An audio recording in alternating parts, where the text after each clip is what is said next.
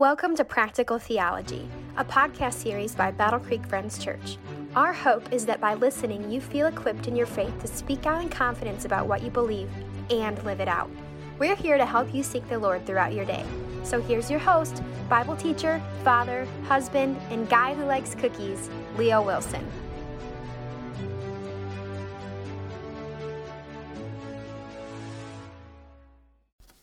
Hello and welcome to episode 6 of Practical Theology. Today we're continuing our conversation on God, morals, and ethics.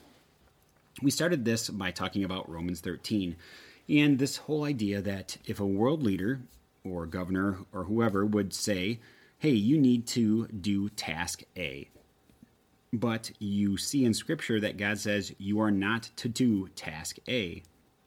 You have this conflict. And what are we to do with it? It seems like it's a contradiction. It seems like a no-win scenario for some people. Well, we'll start to address how to resolve these conflicts.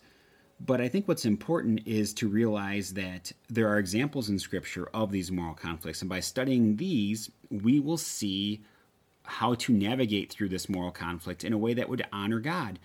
First example is the example of Shadrach, Meshach, and Abednego. These three guys are taken from their homeland, and they are brought to Babylon. And Nebuchadnezzar tells them, you're going to bow down and worship a statue of gold that is of me. And they say, no, king, we will not. We will not do that. It's against our morals. Our God says not to do this, so we're not going to do it. And even if you do throw us into the fiery furnace and we die, it still doesn't make it right, but our God can deliver us. This is a possibility. Well, sure enough, God does deliver them. There's a fourth person in the fire with them that is seen there, and it's peculiar to Nebuchadnezzar, but they come out, and Nebuchadnezzar praises their God. He goes, indeed, your God did save you, and acknowledges him. And I think through moral conflicts, we see tension there that can bring about great conviction in people to help them see God, to help others see God the way you handle the moral conflict, which is just adding to the importance of why we should pursue looking at these. So let's look at, before we get into the three different ethical codes, let's look at some more scriptural examples of moral conflicts. And we won't resolve these now, but I just want to bring them up so they're in our heads as we're going through. The first one is Exodus 1:15 through 21.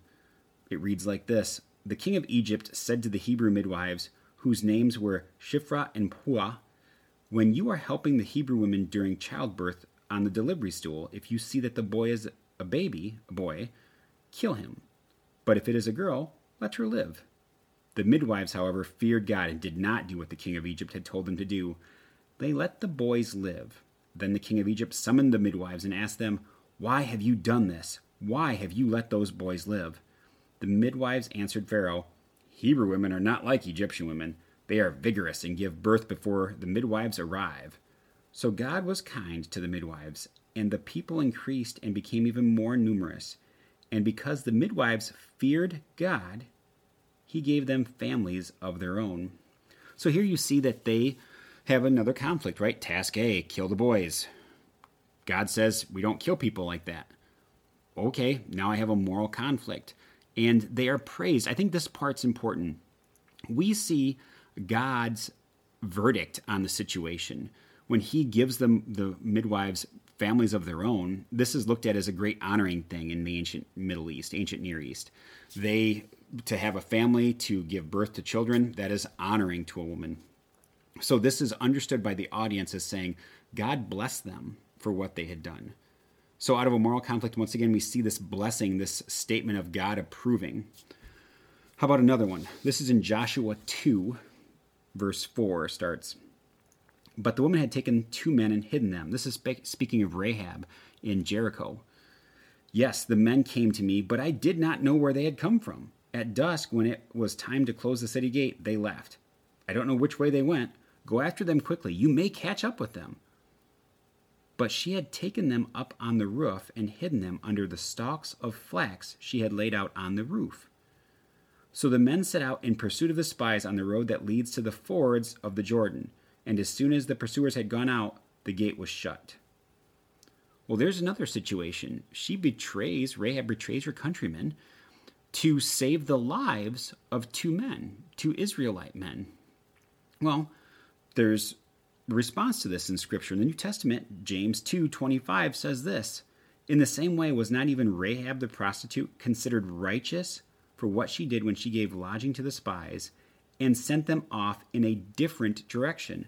Notice that. That's acknowledging that there was a conflict and that she was actually given praise, right? She was considered righteous for what she did when she sent the spies off, but she lied to the other ones. Being told in Scripture that you were considered righteous for a certain act in a moral conflict also shows us great hope that we can look at a moral conflict and know that there is a possible way out. So how do we resolve these moral conflicts? Over the years, people have come up with different strategies. The first one we'll talk about, of the three, we'll talk about two today and one next week. The first one is unqualified absolutism. Now, there are other strategies besides the ones I'm mentioning here of these ethical codes, but these three would be considered, I'd say, more Christian than ones that are relative, that have moral subjectivism, for example, that society sets moral codes. This is why we got into the moral argument last time, to make sure we understand that morals come from God. And with that, we want to just talk about the three ethical systems, all of which really surround themselves with this concept of moral absolutes. So the first one, unqualified absolutism. This was held by Augustine, and in it, the concept is there are no exceptions. Lying is wrong, and lying is pretty much the highest sin. We'll talk about graded sins here in a while, but the concept is that lying is the pinnacle thing. We cannot lie. So in Psalm 5:5-6, Augustine understood this. It says, "Thou dost hate, O Lord, all who work in iniquity. Thou shalt destroy all who speak a lie." And when he hears this idea, his concept of this is it's just the ultimate wrong. So he justifies that by saying, well, it's the reason for lying being the ultimate wrong is it destroys all certainty and ruins a relationship. And since our relationship is so significant when it's with Christ and God, all relationships, right? Even with people, love your neighbor as yourself. We should hold those in high regard. So lying is really the top-notch sin. All right. The other thing that he holds in this ethical code is that there are no real moral conflicts. He stresses the idea of this third way out. God will always provide this third way. Any moral conflict that you think you see isn't real. And some people even cite like 1 Corinthians 10:13 with this, where God will not let you be tempted beyond what you can bear. And I think this is a misunderstanding categorically. Temptation isn't the same as sinning. You might be tempted and then sin, but it's in a different category. You, for example, can be tempted to do something and choose not to do it. That doesn't mean that you've sinned. So in the concept, we're not talking about being tempted. And people talk about, well, but what you can bear being tempted. Well, yes, there is that aspect of, like, it feels like if you're in a no situation and there's a temptation that can result in sin, if there were two sins or two things like any of the examples we gave with Shadrach, Meshach, and Abednego or Rahab, that if it was no temptation beyond what you could bear, that you could get a way out. But this isn't what that's saying. This is saying that if you have a choice to sin or to not sin on an individual situation, then you could get out. And I believe that. But in a situation where you're faced with a moral conflict, this doesn't apply like that. This would be the idea that you're not tempted to do either one of these. As a matter of fact, the whole idea of a moral conflict is you don't want to do either one of them. So it's not like you're tempted to do something that you want to do. This is two situations that you don't want to be in.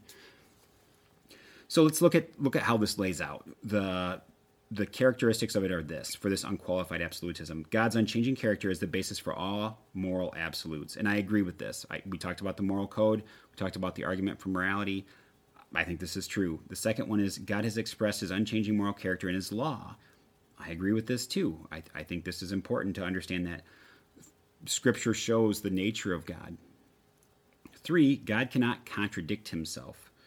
So now this is where people struggle. It's like, well, when God says you have to obey your leaders and then you do this other thing, which Scripture says, like Shadrach, Meshach, and Abednego did, then you're saying God can contradict himself. That's not what we're saying here. Number 4 would say, hence, no two absolute moral laws can really conflict, right? And that was what I was pointing out. I don't agree with this, but this is what this view says. So let's just go through that. 5, all moral conflicts are only apparent and they're not real. Well, okay, if that's the case, then the 3 biblical concepts that we talked about, in which God praises somebody for doing one of the things that if you thought that wasn't real, they chose the alternative situation, that does seem odd, right? Well, let's talk about some positive aspects here. God's laws are the absolute foundation of this ethical system. That is great, right? We're not talking about moral subjectivity. We're talking about moral absolutes. Rules are stressed over result, right? This was great. The prior conversations I talked about where things can change, ends don't justify the means. This is significant. Trusting God's providence, I do like that. I think we should trust in God. I think we should see how he can provide things the way out. I think he provided the answer, though, for moral conflicts in one of the examples that he gave us, but also in a general ethic that we'll talk about. And there is always avoiding sin. There's always the idea that you can avoid sin. I think that's a great concept. I wish it were true. I wish we could avoid those hard situations. And as a matter of fact, and this is kind of messing with the word, I do think we can avoid sins in this situation. And we'll talk about next week the idea of the difference of an exception versus an exemption. Even though I think in any of those examples I gave earlier, somebody did do something that would be categorized as a sin, in the situation they were exempt because they were doing the greater good. And this will be talked about next week. So how about negative aspects of this when we have to look at the problems on why this isn't the greatest ethical code? It's a form of ethical dualism, really. Sins are greater than physical sins. A lie is the greater sin than murder, for example. Augustine is inconsistent with this, though. Like, for example, David in 1 Samuel 25, when he made an oath to kill Nabal, but spared him based on his wife's intervention. So if David didn't keep his word when he said he was going to kill him, did he create a greater sin by sparing his life? I think that's a hard thing to say. I think that'd be on this ethical code system, you would have to say that, and I think that Scripture doesn't show that. I think they show that David sparing him was the right choice. What about this? The idea that a lie to save a life and being separated from mercy, like if the lie is truly the greatest thing, like Rahab did, you're saying that she did something wrong there because she wanted to save the lives of somebody. And we start to get into this hierarchy, and it is important. We are going to talk about these things. But, I mean, those are significant. So I struggle with that one, even especially since James gave her praise. God says that she was considered righteous for doing this. It seems hard to me to believe that in this ethical code system that you would still say that she made a greater wrong by lying to save their lives. The other thing is, does lying really destroy all relationships and certainty? Are there other ways to destroy certainty? Let's say you're working with a coworker and they tend to be wrong a lot. They're not lying. They just give you the wrong solutions. They give you bad ideas. They're not lying to you. They actually think they are the right idea, but they would lose credibility, wouldn't they? After time, relationships build and you see like, man, that person, I just don't trust them. But it's not because they lied to you. There are other ways you can destroy the idea of certainty. So if destroying relationship certainty is important, lying is only one way to do that. There are many other ways to ruin relationships, or to at least ruin certainty in relationships. And this was something that Augustine himself struggled with. To consider something uncertain, although we know that there were humans that made mistakes, although they weren't necessarily in Scripture. Like we see this all the time. In other words, the workplace example is one example, but even the apostles made mistakes, right? Like it doesn't mean because Peter denied Christ that I shouldn't listen to Peter's word in his gospel, in like the Scripture that he gave us, right? Does that make sense? The idea that, I'll try to re-explain that. A lie destroying certainty is one thing, but certainty also comes the other way, which is somebody can be wrong or even lie to us, but that doesn't make them a compulsive liar, for example. They could have made a mistake. Peter denied Christ out of fear. That was a terrible thing. He lied when the person asked, oh, surely you're with him. But we can also understand why he did that. Scripture shows us this, and it actually adds to the reliability of Scripture in an ironic sense because it records negative things. So I don't think this was negative, nor does it impact my view of Peter. If anything, it draws me a little closer to him because I can empathize, because I've been scared, because I've made mistakes like this, because I am a sinner, knowing how I can rest on God. Okay, so some responses to these. God doesn't promise anywhere that he's going to keep us from moral dilemmas. When it says like there's always a third way out, I appreciate that. I don't see evidence of that in Scripture. And as a matter of fact, I don't see the idea that God says he'll always keep us from these moral dilemmas. Yes, I quoted the idea of temptation, but that's an individual situation, not the other. So I think that's significant. Let's see, what else? The fact that third alternatives are not always there. This is another example that we saw through the scriptural examples. We don't see a third example. Some people say, well, that's because they didn't try. Well, I don't think that's the case. I don't think God would have said the things that he would have said when praising Rahab or blessing the Hebrew midwives. So, I think in our lives, the practical instance of this that we'll talk about, I think that's not always apparent. I think when we see end-of-life situations, battlefields for soldiers, the ethical systems in society, and the choices that we have to make, I think we don't always see that third way. I think we are in hard situations that we even find ways of justifying things and not even realizing that we're doing it in this moral conflict system.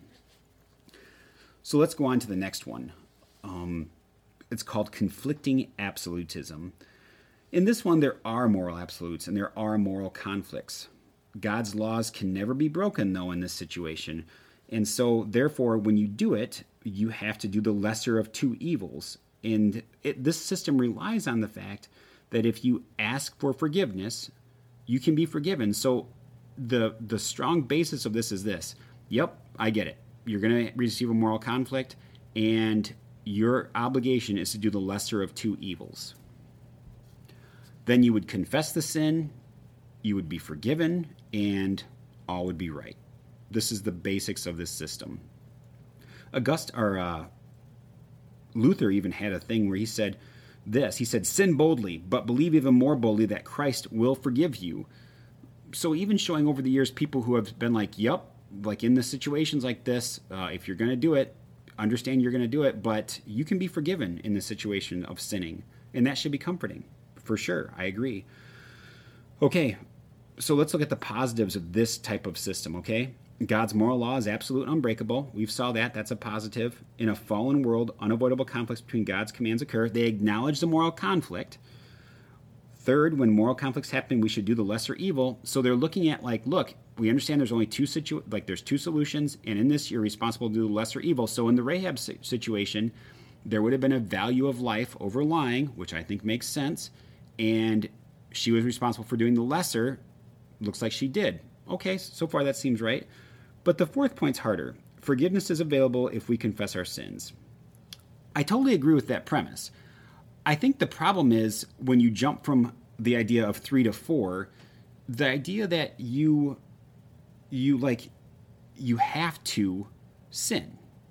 We'll talk about that more, but I don't think those two follow each other like that. I don't think they're connected well. So in this one, interesting notes, moral conflicts are real. That's a good one. The Kantian dictum, which is also known as ought implies can, God tells us that we ought not sin. That does imply that we should be able to avoid sinning, not that we're going to be forced into a situation of sinning, right? There's no, we don't see like, okay, you shouldn't sin unless, we don't see that. Is a sin, by the way? Categorically, some people say, well, any sin is a sin. This is true. And it is also true that sins all need to be atoned for. Any sin would have to be atoned for. So what does that mean? It means that if you sin, you still need to ask forgiveness. But does that mean that every sin is the same? Are there not other impacts of sin? So we've made this claim about sin and how there could be different categories of it. Is there any scriptural claim for this? So if you read John 19:11, Pilate says this. It's when Pilate is challenging Jesus, and he says, "Don't you realize I have power either to free you or to crucify you?" Jesus answered, "You would have no power over me if it were not given to you from above. Therefore, the one who handed me over to you is guilty of a greater sin. You see that there, that idea of greater sin, Jesus is saying that somebody did something and they're guilty of the greater sin. So his own words allow me to infer that there is a hierarchy of the idea of you can do a worse sin in a sense. Now, granted, it still needs to be forgiven. We're not looking at that category. We're looking at the category of maybe impact in personal life, or the idea that you've wronged more people. The idea maybe that it's less loving to do something. So with that, I think there's evidence there. Let's talk about another thing that's hard. This duty to do a lesser evil, the obligation that in a situation you have to do evil, the obligation to do evil, that is a problem. To sit there and say that somebody has to sin, that has to do something wrong, that doesn't go with that whole ought implies can thing that we talked about. So, in this view isn't saying that somebody, like, people have to sin, right? In Romans 3:23, we say that all have sinned and fallen short of the glory of God. But saying that all have sinned doesn't mean that everybody has to sin, right? We understand we live in a fallen world. We understand that sin is part of this world. We understand, according to that verse, that we're going to sin. But that doesn't mean we have to. And, for example, if there's a chocolate chip cookie in front of me and there was an invisible force field around it, and I am really hungry, I love cookies, and I show willpower and I resist the cookie. Now, would you sit there and say, well, you couldn't have eaten the cookie to begin with? It wasn't possible for you to eat the cookie to begin with. Therefore, you really didn't make the choice. Well, that's not the case. We would say that I was still able to not sin, even if it was impossible for me to do that. We would say I made the choice not to sin. So it just goes back to a simple matter of depravity. It's not that people are so depraved that we have to sin. It's just that we will sin. It's based on our will instead of, like, let's say, determination or causation. So the response to this, in summary, a moral duty to sin seems morally absurd. If the comfort to having to sin in a moral conflict is that we're forgiven for the sin, aren't we forgiven if we commit the greater one too? Like, right, the justification was, we'll commit the lesser one and ask for forgiveness, but we could commit the greater one and ask for forgiveness, and if we meant it, we would still be forgiven for it. So I'm not sure if that go ahead and ask for forgiveness, do the lesser one is compatible. You could do the greater one and still have the same, working out of the ethical code.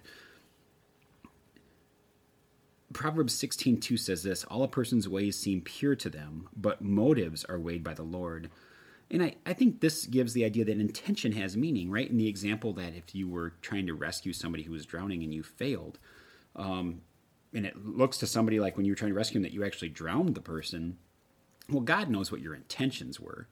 All of the flailing in the water and everything else. God knows, no matter how anybody else saw it, God knows what your motives were. And that seems to weigh in God's decisions on your moral conduct, morals and ethics. On the cross, there's another apparent conflict that people don't always talk about, and it comes out of Leviticus 5:1. It says there that if you are accused of something, that you have a responsibility to defend yourself, to speak up for yourself. And Christ didn't do that. Instead, he sacrificed himself. Now, why did he do that? Well, because he saw mercy as being more significant than defending himself. I think in that case, he wasn't doing the lesser evil, but as we'll talk about next week, he was trying to do the greater good. So as we see these and we work through these two systems, I think what we've seen so far is that you can see people trying to wrestle with this idea of a moral conflict. We've gotten to the point that I think we've seen that it's real. We're not going to avoid it. And also the idea that whenever we're faced with this, that we can bring about glory to God in these situations. It's not a no-win situation. It just is a situation that is difficult. It's not a pleasant situation to be. That's why it's called a moral conflict. So when we get to next time, we're going to see how to live it out. We're going to see how, when you're entering in a moral conflict, which hopefully don't happen often, but they probably will occur in people's lives, how you can actually look at Scripture to help you, how you can ask God to help you through these situations and not feel wrong about it. So until next time, go and live it out.